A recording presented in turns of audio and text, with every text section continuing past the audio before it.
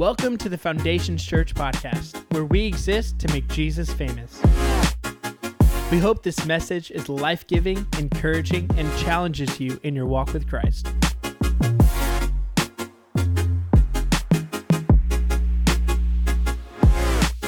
Great to see everybody again. We are going to jump into God's Word, and we are in the middle of a series here at FC. It's called The Wisest Man That Never Was.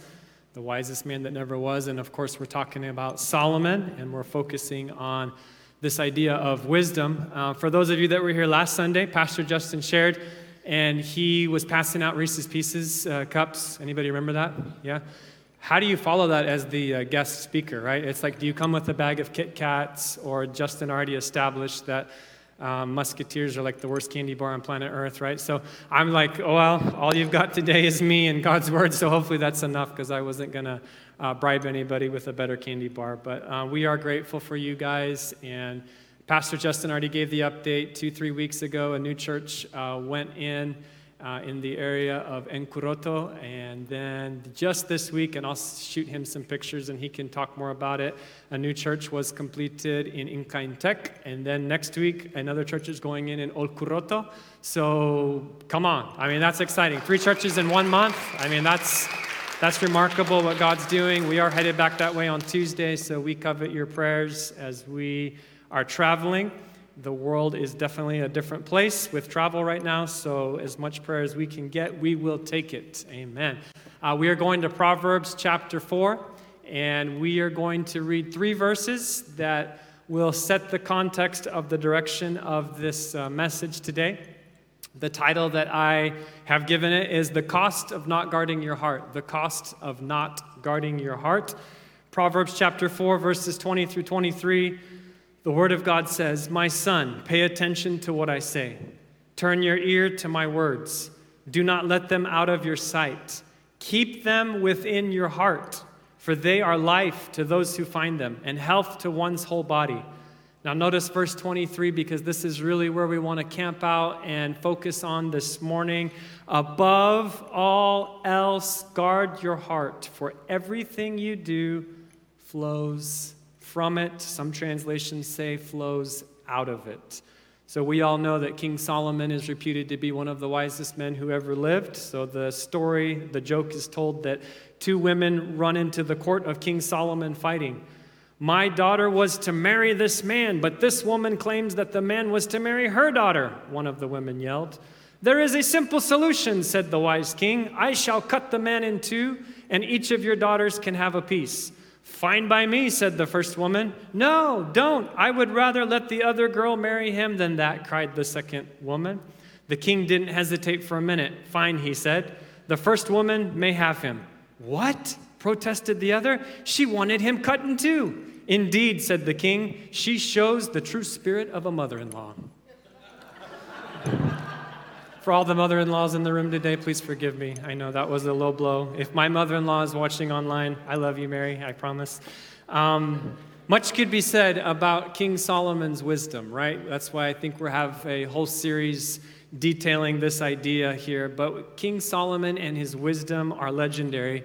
It's interesting, within the Old Testament, in the book of Proverbs, there are multiple words for wisdom, but the one that occurs the most, used several hundred times, is this Hebrew word shokma, right? Shokma, and it means skill or ability, and when you place it within the context of the book of Proverbs, it's going to speak to us about skill or ability in living life God's way, okay? Skill or ability in living life God's way. Now, I like to look at this idea of wisdom in the Old Testament, and I like to correlate it to the New Testament idea and concept of discipleship. When we come to know Christ, when we surrender our lives to Him, it's not just that we are entering into a one-time salvation experience, it's that the New Testament teaches us that Jesus is inviting us into a completely way of doing life. It's a completely different way of thinking. It's a different way of engaging with the world around us. And so when we talk about wisdom and when we talk about this idea here of discipleship, it's interesting that Paul is going to identify for us in 1 Corinthians chapter 1, verse 24. He says this about Christ. He says, Christ is the power of God, but he's also the wisdom of God. So there's this parallel that pops out of Scripture really quick between wisdom in the Old Testament, and then in the New Testament, we don't just have an abstract philosophical concept of what wisdom may entail, but rather now we understand that wisdom is a person. We understand that wisdom has come in the person of Jesus Christ to teach us how to live life on God's terms, to how to engage with the way that God wants our lives to reflect his beauty and his glory in the world around us. Proverbs 4:23 is a very precious verse to me. Many of you know I grew up in Africa. I've lived in Africa, most of my life. I was born there. And my dad was a Bible school teacher in Kenya, and he used to have this plaque that would hang above his office when you would walk in, and it was ginormous. You couldn't miss it. As soon as the door would open, there was Proverbs 4:23.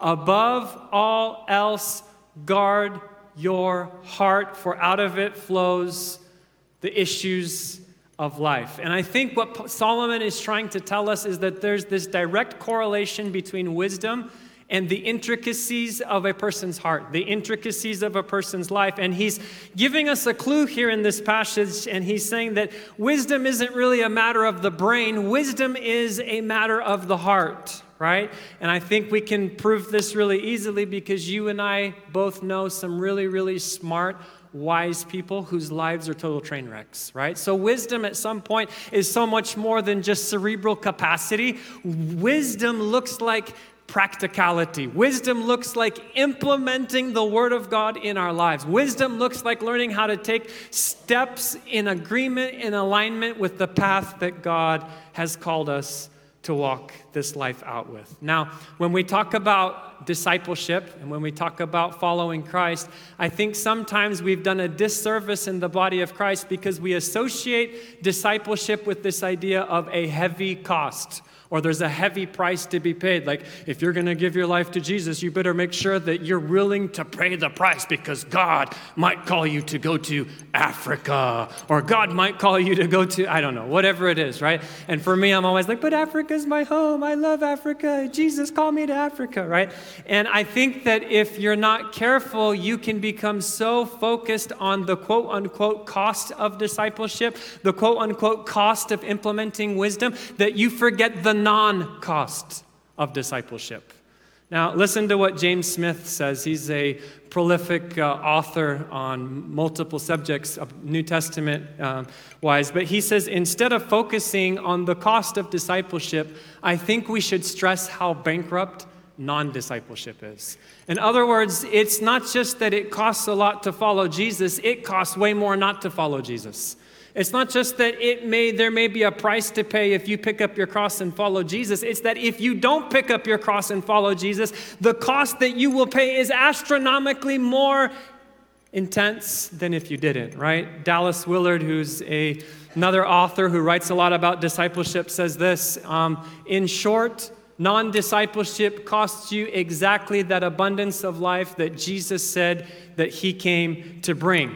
The cross-shaped yoke of Christ is, after all, an instrument of liberation and power to those who live in it with him and learn the meekness and lowliness of heart that brings rest to the soul. So think about this idea this morning of non-discipleship, the cost of non-discipleship, and correlate that to what we just read in Proverbs chapter 4, verse 23. And I'd like to talk to you just for a few moments here about this idea of the cost of not guarding your heart. Solomon says, hey, you need to guard your heart because out of it, that's where all of life flows. That's where the issues of life emanate. That's where they develop. That's where, they start to be manifest and evident. And so when we look at Solomon, last week, Pastor Justin said we're going to talk about the positive side of Solomon. This week and the next 2 weeks, we're talking about the negative side of Solomon. And I think that, unfortunately, Solomon is one of these guys that it is a train wreck. As you begin to pull back and peel back the pages of Scripture, you recognize very quickly that he paid a terrible price for not implementing wisdom in his life. And so in order to do that, I'd like to talk about 3 costs. There's probably many other costs that you could talk about, but 3 costs of not guarding your heart. and I want to connect these three thoughts to an aspect of Solomon's name, all right? An aspect of Solomon's name. And this may be kind of cheesy, but those of you that hung out with me know that I'm cheesy, so it's my message, and I get to preach it any way that I want to. When you get invited to preach on Solomon, you can do whatever you want to do with it, but this is how I'm doing it today, all right? So Solomon, the solo man, all right? Solomon, the solo man. When I was at ORU, it was awesome because we had people from all over the world, and there were several people from the Bahamas and the Caribbean that lived on our floor, and one of the other guys was from Nigeria, and his name was Solomon, and so the Caribbeans and the Bahamians will go, Solomon, how are you, Solomon, right? And I was just going to hear that in the back of my mind, right? And so Solomon, the solo man, and this is the cost of isolation. The cost of isolation. Notice in verse 20 here, Solomon is writing, and he says, my son, pay attention to what I say. Turn your ear to my words. Now, if you're going to study the book of Proverbs, you probably need to know that this is going to be a repeated expression that you're going to find multiple times throughout the pages of Scripture. It's at least 8 or 9 times Solomon is going to set this up with this idea of a father figure and a son or a mother figure and children, and there's some kind of transmission taking place between these are the principles that God wants you to know, and if you're going to know them, they have to be transmitted or communicated to another generation in such a way that I think Scripture is giving us a picture of community, okay? A picture of community. Let's look at one example here from just earlier in this chapter, chapter 4. Solomon's, of course, writing, and he says, hear, my children, the instructions of a father, and give attention to know understanding. For I give you good doctrine. Do not forsake my law. Now, notice this next part is really interesting. When I was my father's son. Okay, what do we know about King Solomon? Who was King Solomon's father? Well, we know that it was David, right? And so David is in Scripture reputed to be a man after God's own heart. Despite some major moral failures in his life, he continued to press in. And Solomon describes what took place in his home when he was a little boy. Or maybe he was a teenager. But at some point, there's this picture where Solomon says, I was tender and the only one in the sight of my mother. Who's his mother? We know that's Bathsheba, right? And he says, they also taught me and they said to me, let your heart, notice that again, let your heart retain my words, keep my commands and live. Get wisdom, get understanding. Do not forget nor turn away from the words of my mouth. Do not forsake her, and she will preserve you. Love her, and she will keep you. Now, I love how Solomon is describing the role of other people speaking into his life. I was thinking back to growing up in Kenya. Oftentimes, the power would go out for 2-3 days at a time. And I just remember at night, whenever the power was out, I just have this memory etched in my mind of Dad opening up the Bible. It'd be like 8 o'clock at night. And I remember Dad would, have like a candle over top the Bible, and he'd be reading passages of Scripture. And my brother and I usually would fall asleep at some point just because, you're tired, the day's over. And then I remember Mom would wake us up and we'd pray together as a family, and then we would sing a couple songs. And I think if you're looking deliberately at what this passage is speaking, I think you could preach a whole message on the importance of parents transmitting the Word of God to their children. And I think so much of times what we've done in this culture is we've put the pressure on the church to raise our kids instead of the pressure, as Scripture places it, upon the role of the parent to transmit and communicate God's Word and God's truth into the next generation, all right? But what struck me about this is that it's like Solomon's having this memory. He's thinking back to when he's growing up. He remembers Dad, King David. He remembers Bathsheba. He remembers them sharing God's Word into his life. And it's like this sweet and special and precious moment in his life. But then if you fast forward the story for like the rest of the 40, 50 years that this man's going to live, and if you study 2 Chronicles, and if you look through 1 Kings, the passages that detail Solomon's life, at no other point are you going to find another individual who pours into Solomon's life. In other words, it's almost like this picture of isolation, this picture of loneliness. Even though he was surrounded in his courtroom and people came from all over the world to hear his wisdom, it was like he had no one pouring back into him. He had no relationship with other people. And it's interesting because when you look at David, King David, his father, there's the prophet Nathan who regularly challenged him, who regularly corrected him, who regularly spoke God's word into his life. And then if you go back a generation before that, the first king of Israel, you have King Saul, and Scripture records the prophet Samuel, who did the same for him and poured into his life and challenged this man and tried to keep him, walking on God's pathway. And very quickly you discover that Solomon was truly the solo man. Like, he's cut off. He's by himself. He's in isolation. There's no accountability. There's no encouragement. There's no friendships. There's no real relationship. And it reminds me so much that when we talk about this idea of a solo man, from a distance, you get this picture of Solomon. You're like, wow, the wisest man who ever lived. But you get close and you realize right away that the inner workings of his life are a shambles, right?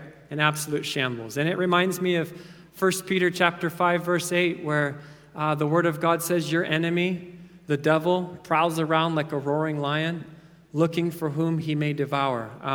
In June, I think it was actually July, those of you that have been with us to Africa, you know that where these churches are going in, it's the middle of wild Africa. I mean, it is Maasai land. Some of the churches, they still have to drive away the elephants on Sunday morning before people can go into the building. I mean, it is in the middle of nowhere. So without trying, just going from church to church, you're going to see animals sometimes, and you can't predict it because it's the wild. And so this one morning, we're out driving, and we see 9 lionesses, and they're just kind of walking through the grass. And it was like, wow, this is pretty cool. And they all looked hungry. And so we're like, we're going to follow them for a little while. And so we follow them for about an hour. At some point, we look down, and the lionesses are on the edge of this, like a cliff kind of area. And they're looking down into a valley beneath. And they're all staring really, really intently. And so Bailey and I are trying to figure out what they're looking at. And there's this solo bull buffalo, a huge old buffalo down in the valley. And he's chomping away, eating his grass, and he's oblivious to the world around him. He's just loving being out there by himself, and without any noise, without any communication, I guess there's some kind of communication, without any verbal noise, these lionesses just divide. And slowly we watched over the next 30 minutes as these lionesses literally surrounded this buffalo from every side, and he had no clue what was happening. And when they got within 200 yards, they begin to get down low, and then they do the crouch thing. And we're watching this, and I was like, Bailey, this buffalo's toast. Like, he's not going to make it. And it's, the suspense is so thick you can cut it with a knife. And then at some point, one of the lionesses must have hit a twig or something, because all of a sudden his snout had been down, like chowing on the grass or whatever. And then he starts to snort, and he looks around, and you're like, whoa, what? He must have seen it, and then he takes off. And as he takes off, the lionesses hadn't completely encircled him yet, but one lioness jumps on his back, another lioness goes for the throat, and obviously for a big bull, it's going to take 4 lionesses to bring this guy down, and only 2 of them got on there, and he was able to shake them off. But man, as I watched that unfold, I thought, what a picture of what Scripture describes. The danger of isolation, that so often we cut ourselves off, and particularly in a season like COVID, oh my goodness, where you have isolation and disconnection and detachment. And I get that there's very real health concerns, and I'm not here to minimize or mitigate any of that stuff, but I'm here to say at some point, if we're not deliberate to stay connected to other people in our life who know God, who walk with Christ, who are a sounding board and a solid voice to speak truth to us, we're no different than that buffalo. Oblivious and impervious to the fact that the enemy of our souls, the devil, has a very real plan to try and take us out, right? And I love the picture from Scripture of the Trinity. And I don't pretend to understand the mystery of the Trinity, but it's so beautiful to me that you have 3 yet one. You have God the Father, God the Son, God the Holy Spirit. They're in perfect unity, and the unity is a perfect community. And so you see, even before humanity is created, you have this glorious picture of God in community with himself, so that when he creates humanity and when he sends his Son to reveal his perfect purpose and this path called wisdom, his Son is in perfect community with the Father. And then the Spirit comes upon him. And I think it's this reminder to each of us that you were not called to live life alone. You were called to walk in fellowship with other believers. And I think that this brings up an important point, because so often the danger is that I've heard people, the church is just a bunch of hypocrites. And I want to say, you know what? We are all hypocrites at times. But that doesn't absolve us from the responsibility of entering into a place of community together where you have your imperfections and your faults and I have mine, and we bring them together and we submit them to the cross and we say, Father, would you make us more like your son Jesus, right? And that's this beautiful idea here of walking in community, right? So, solo man, right? Solomon, the solo man. You guys tracked with me on that one, right? You got that one? Okay, good. Whew. All right, the second one, and this one's even more cheesy, but Solomon, the solo man, all right? And you're like, what's the difference? So look at the screen. You'll get it here in a second, all right? Solomon, the solo man, all right? The solo man. And yes, I did come up with this stuff with myself. That's how come you know that there's no one else who would have preached this, right? So this is the cost of spiritual compromise, the cost of spiritual compromise, right? So we talked about the cost of isolation, but let's maybe look at the cost of spiritual compromise just for a moment. This passage here in Proverbs chapter 4 really messes me up. And I think the reason it messes me up so much is because Solomon's the wisest man who ever lived. And yet when he tells us, hey, above all else, guard your heart, we know that by the end of the story, he does the exact opposite, right? And I think that is such a painful lesson when you study Scripture. And it's so important that we understand that our hearts are the source of every aspect of life. And so when he says, above all else, guard your heart, it reminds me of John chapter 10, verse 10, where Jesus says that the thief comes to steal, kill, and destroy, but I have come that you may have life and have it more abundantly. So in Jesus, there's life. We know that Jesus is the epitome of wisdom. And Solomon here is talking about how the importance of the heart is where your life flows. And so it's this picture to me of Christ is our life source, and Christ comes and interacts and encounters us in our heart. And as our hearts remain pure and tender and right before God, then that same life, not my life, but his life, is able to flow through my life so that other lives around me encounter his life, right? And so Solomon's talking about the importance of making sure that your heart is right, that your heart is this receptacle, this reservoir that's able to receive and interact with the life that Jesus has come to release and reveal in all of us, right? And I just shake my head sometimes because I'm just as guilty, I think, as Solomon, where you you knew what to do, but you didn't do it. And Pastor Justin had a brilliant message last week about the importance of putting wisdom into application. I would encourage you to go back and listen to it if you hadn't. But just maybe listen to one verse here that's going to illustrate what happened in Solomon's life, the solo man. And I'll explain that here more in a second. But it says this in 1 Kings chapter 11, verse 3. And Solomon had 700 wives, princesses, and 300 concubines. And his wives turned away, say that word with me, his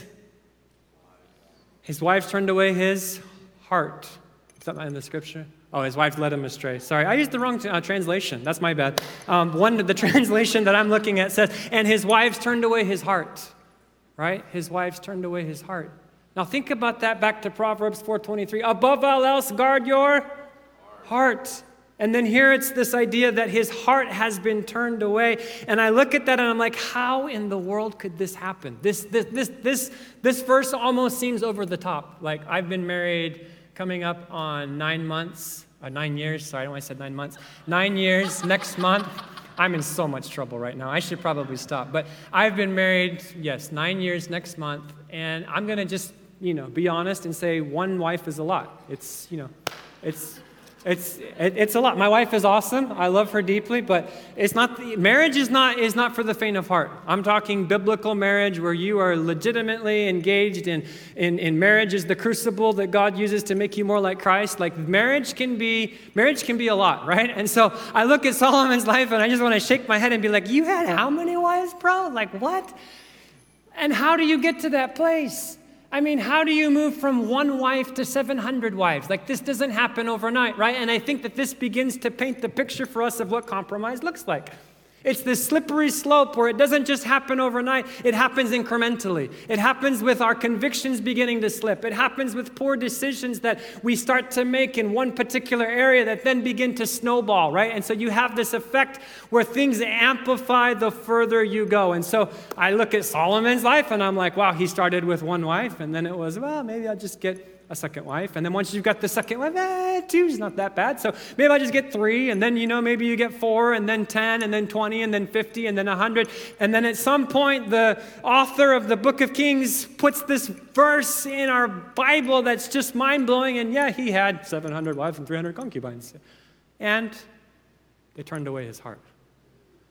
And so it's this idea here that compromise, when left unchecked, accomplishes the exact opposite of what Solomon describes in Proverbs 4:23. Above all else, guard your heart. Yeah, except Solomon, the solo man, didn't do it, right? And you say, what do you mean by that? Well, he just started to lower the bar. And every time you start to lower the bar in your life on the convictions and the discipleship process that God's called you to, it's going to be that much easier to lower it the next time. So he's the solo man because he just kept lowering the bars lower and lower and lower until at some point his heart no longer belongs to God. Many of you know that you have been helping us with water projects in the Mara area. I think Pastor Justin probably told a little bit about this story in March and April, but there's a community called Nkwalale.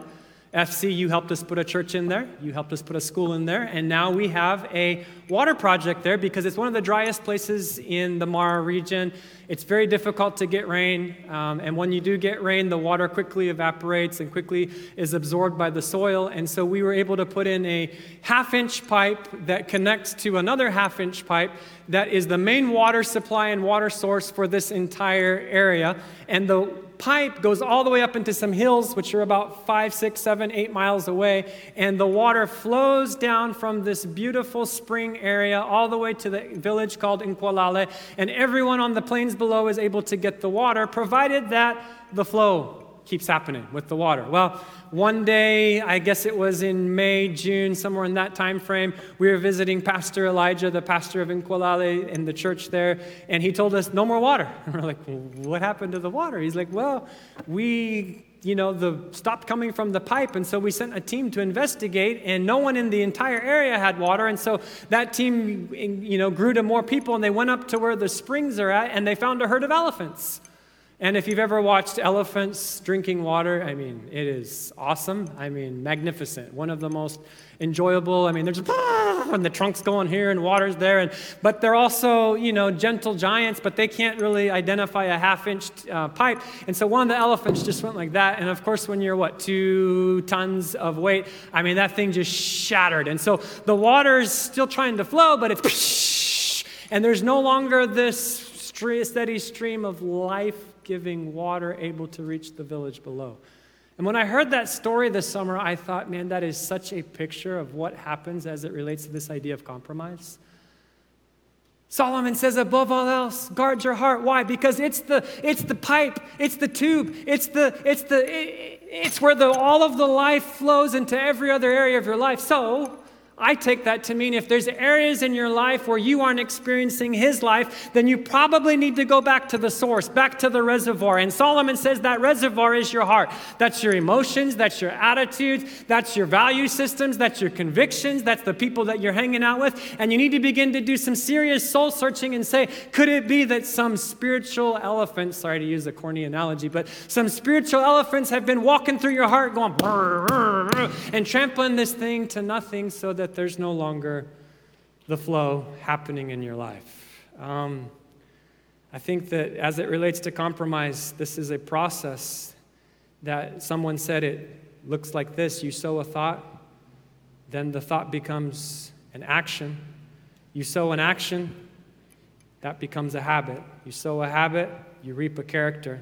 You sow a character, you reap a destiny. Right? And it's just this simple reminder that I've never met somebody on drugs who woke up one morning and just said, you know what, today I'm going to go and, waste my life away doing drugs. Or I never met an alcoholic who said, I'm just going to go drink until no, it starts with one drink. It starts with one joint. I've never met someone who walked away from their wife in an adulterous relationship who just woke up one morning and was like, I'm done. I'm going to go be King Solomon and have 700 women. That's not usually how it happens, right? There's usually this progression that takes place, right? The story's told of Winston Churchill in World War II, and he's engaging with one of his political adversaries, a lady who was very powerful in Parliament. And I have no idea if this story is true, but multiple sources say that he said this. He asked the woman, and he said, "Madam, would you sleep with me for £5 million?" The woman responded, "My goodness, Mr. Churchill, well, I suppose we would have to discuss the terms of conditions, of course, but I might be open to the proposition." To which Churchill asked a follow-up question and said, "Well, madam, would you sleep with me for £5?" And the woman responded, "Mr. Churchill, what kind of woman do you take me for, a lowlife?" And Churchill said, "Madam, we've already established that. Now we're just haggling about the price." I mean, it's funny, it really is. I laughed really hard when I heard that. But I think so often we don't realize that when it comes to discipleship, when it comes to walking in the way of wisdom, if you still have a price tag that you would be willing to pay in order to turn from who Christ is and what he's done from your life, then I can promise you the enemy's going to pay it. The enemy's going to do everything that he possibly can to lure you away from Jesus and from his cross. And I think the reminder when we look at the life of Solomon is this, is that we have to sell out 100% to Jesus and to his call on our life so that we are incorruptible as it relates to this area of compromise. What is the cost of compromise? Sin will take you farther than you want to go. It'll keep you longer than you want to stay, and it'll cost you more than you want to pay. Now, I don't want to just be Mr. Negative up here today. I recognize some of us may be walking in compromise, and the good news is simply this: Jesus still forgives. Jesus still transforms. Jesus still washes and purifies and renews. Jesus still provides the second and third and fourth and 100th chance. And I see so many faces here in this room this morning. I know your backstory. You are a living testimony to the fact that there is still a God in heaven who offers multiple chances over our lives, who still brings restoration, who still reaches down to a slimy pit and pulls us up and sets our feet upon a solid rock. There is still a God in heaven who is available when we turn our hearts towards him and say, "Lord, I don't want to live this compromised lifestyle anymore. I want to be wholeheartedly after you," right? I don't want to make the same mistakes that Solomon made. So we've looked at Solomon, the solo man. You guys tracked with the isolation part. And then we looked at Solomon, the solo man, and we talked about the cost of compromise. And the last and final idea that I'd like to bring up here, and I also came up with this one, which is so cheesy, right? But it's this idea of Solomon, the solemn man, right? Solomon, the solemn man. And you guys that have heard me preach before, you know that this being the third point, when I say that I'm closing, it doesn't really mean anything, right? Okay, good. But I'm going to try to wrap this up, right? So this would be the cost of cynicism, the cost of cynicism. So we talked about the cost of isolation. We talked about the cost of compromise.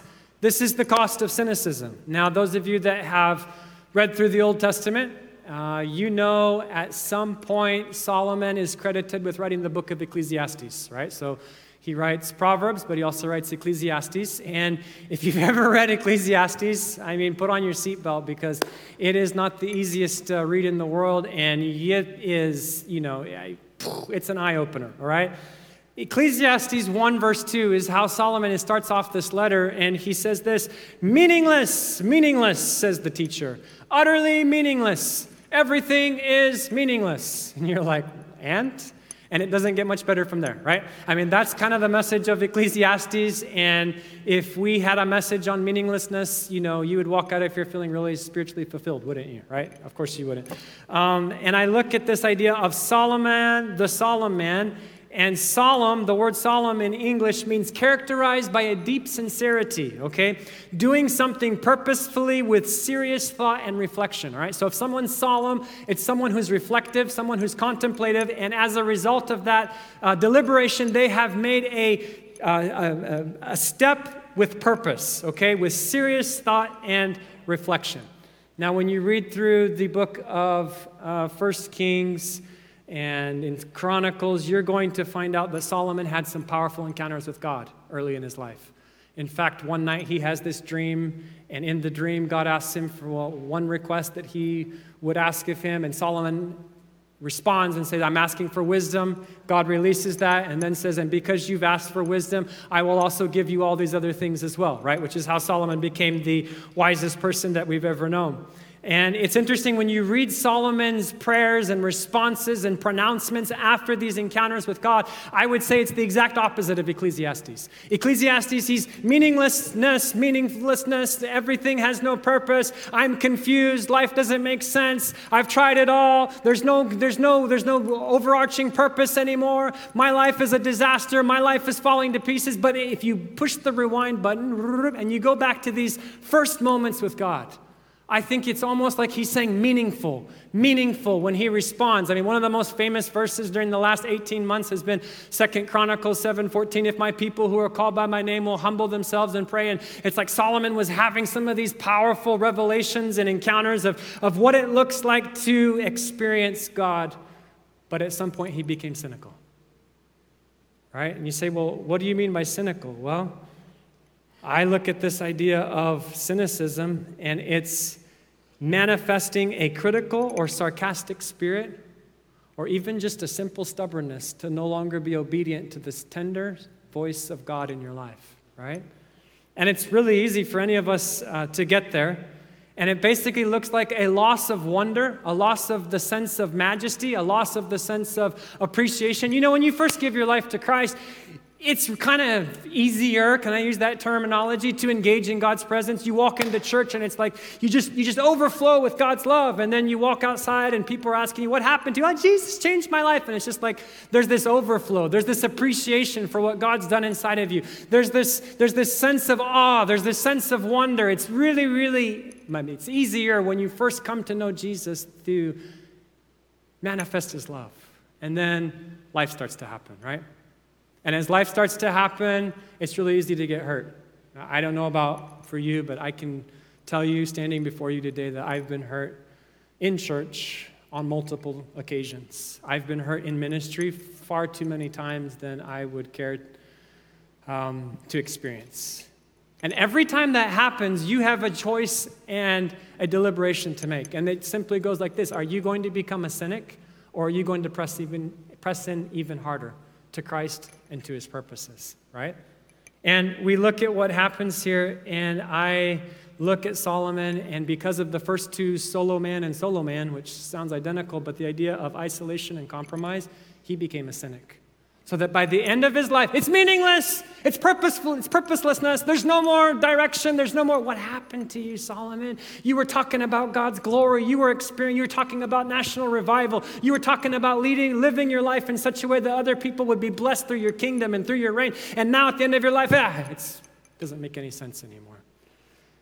This summer, I guess it was July, I already told you about, driving around through the Mara and you see animals everywhere, and most of the drivers have like little radios in their vehicle so that you can stay in touch with other vehicles, because in some seasons, particularly during COVID, you may not see another vehicle for hours. And I mean, it's hundreds and hundreds of square miles of just rolling savanna and hills and sagebrush and trees and forests, and it's really easy to get lost and get stuck, and it's also easy to miss an animal because you're driving and you just may not notice them. And so the call comes over the radio. Bailey and I are in the vehicle with two people who've never been to Africa before. And the call comes over, there is a male lion at such and such a location, the sun's starting to go down, and so our driver hits the accelerator, we're flying, we're trying to get to this site before dark so that you can actually see him. And we pull up on this male lion. Now, if you've seen a male lion before, in the first service I said they were about 450 kg, which is not true. It's actually about 450 pounds. I always get the kg and the pounds mixed up, right? But I never told a story that God couldn't do, all right? Let's just keep that for the record, all right? So you have this male lion, 450 pounds. He's like from us to the front row, and he starts to stretch as we pull up, and he yawns, and he looks up at the sky, and then you see this little, reverberation right here in his jugular, and he goes, "Urgh," and I'm like, oh, I think he might roar. This would be amazing. Now, the couple that are with us, they had seen lions in a zoo.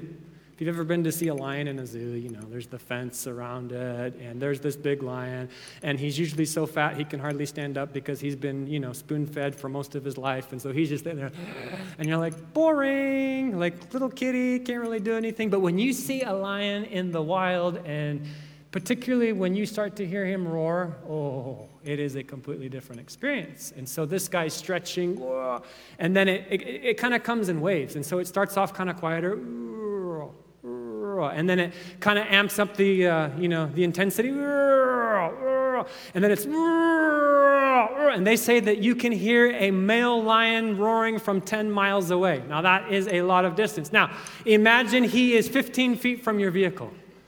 And as he starts to roar, and this couple who have never seen this lion before, the hair on my arms is standing straight up and down at this point because literally the vehicle is shaking. Literally, you can feel every single one of these sound vibrations coming into your body. And it's going on for like a minute. And when that experience was over, none of us went, oh, that was so boring. We looked at each other. My wife had tears pouring down her face. It was almost a spiritual experience because you are face to face with something that's majestic. They don't call him the king of the jungle for nothing. You say, what's the point? Well, I correlate that back to the presence of God. And I think what we've done so often in the church is we've made Jesus our buddy. We've made Jesus the giant teddy bear, and he's the Easter bunny, and we give him a hug, and I've got some boo-boos. Jesus, give me a hug, right? And I'm not here to negate the fact that Jesus is full of love, and he should be our friend, and that is indeed the goal of walking with Christ. But at some point, Jesus can't just remain your teddy bear. Jesus must be placed back upon the throne in your life as the King of Kings and the Lord of Lords, and you have to comprehend and understand that he is still holy, he's still majestic, he's still glorious. And when the King of Judah, the Lion of Judah, when he roars and when he thunders, Scripture tells us that entire nations shake and tremble. And when you begin to grasp and understand that, I promise you, you will no longer be a cynic. Quite to the contrary, you'll be a worshiper. A worshiper. I've used this analogy at least one other time here at FC, but when I think about being a worshiper, man, I always think about being in church in Maasai land. And if you've watched the Maasai on TV, you've seen them with their spears and the men, and they're jumping up and down, and the women do the African undulation, and when you walk into church on a Sunday morning, and here are these grown Maasai warriors who, some of them have killed lions with their bare hands, and there's the women, and they're jumping, in honor of Christ, and you have the women, it's very difficult not to be moved by the reality of the holiness and presence of a God who's not just powerful in Tulsa, Oklahoma at Foundations Church on a Sunday morning in mid-October, but he's powerful and he's glorious on the plains of Africa where the lions still roar and the Maasai warriors still fall on their face and say, Jesus, you alone are worthy of all praise and honor and glory. And my appeal and my petition today before the Lord would be this, that we don't just walk out of service today and go, hey, yeah, high five, another great service, great word, ooh, wow, let's go up for lunch. But that we would recover a sense of the holiness and majesty of God that says, I was in the presence of someone holy. I was in the presence of a king. I was in the presence of one whose presence itself is better than my very life. I was in the presence of one so holy and so wonderful that it moved me to worship.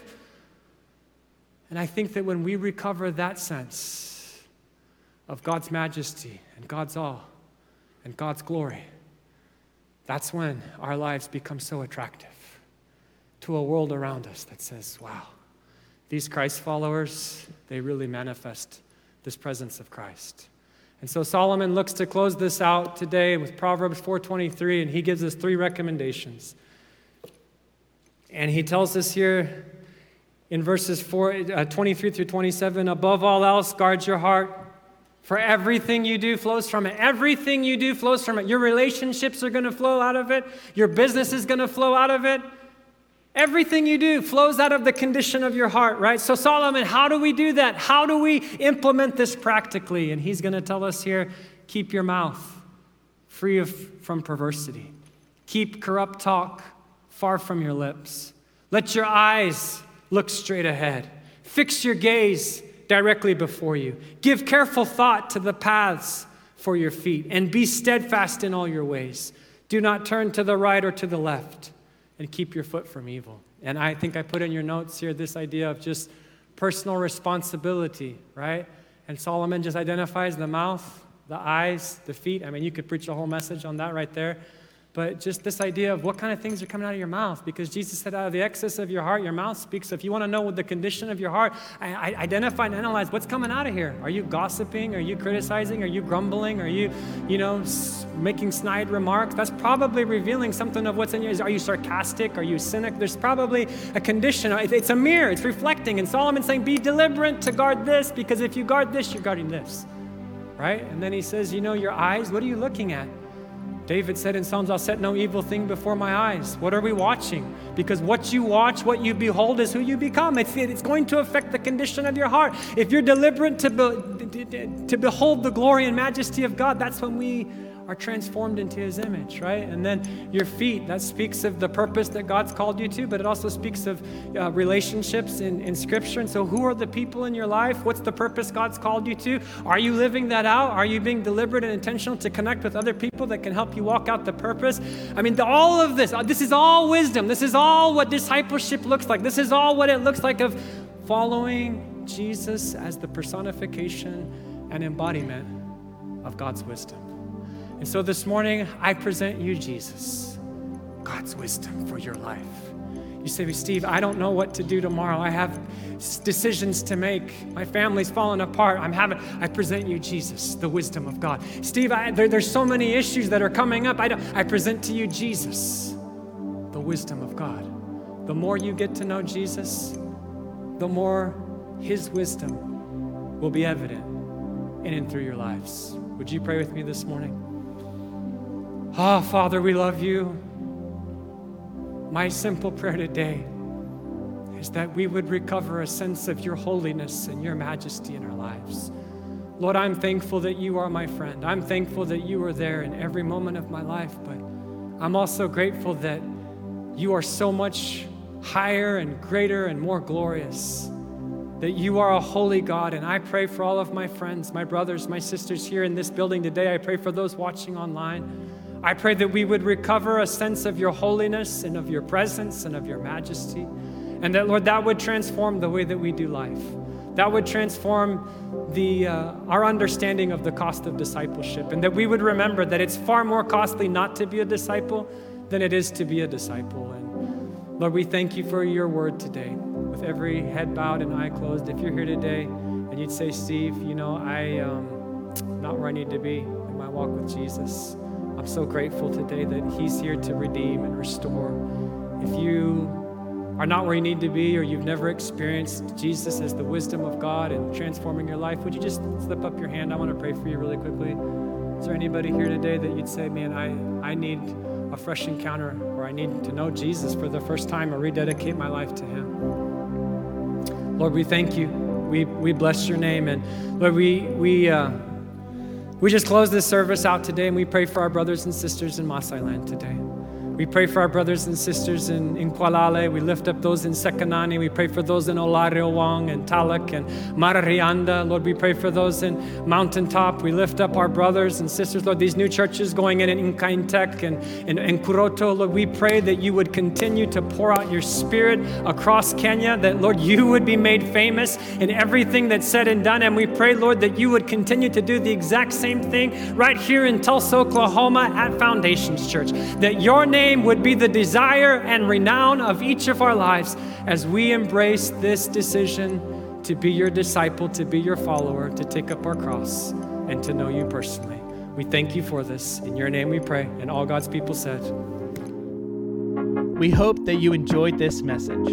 If you have any questions or want to reach out to us, you can email us at info@foundationschurch.tv or visit our website at foundationschurch.tv.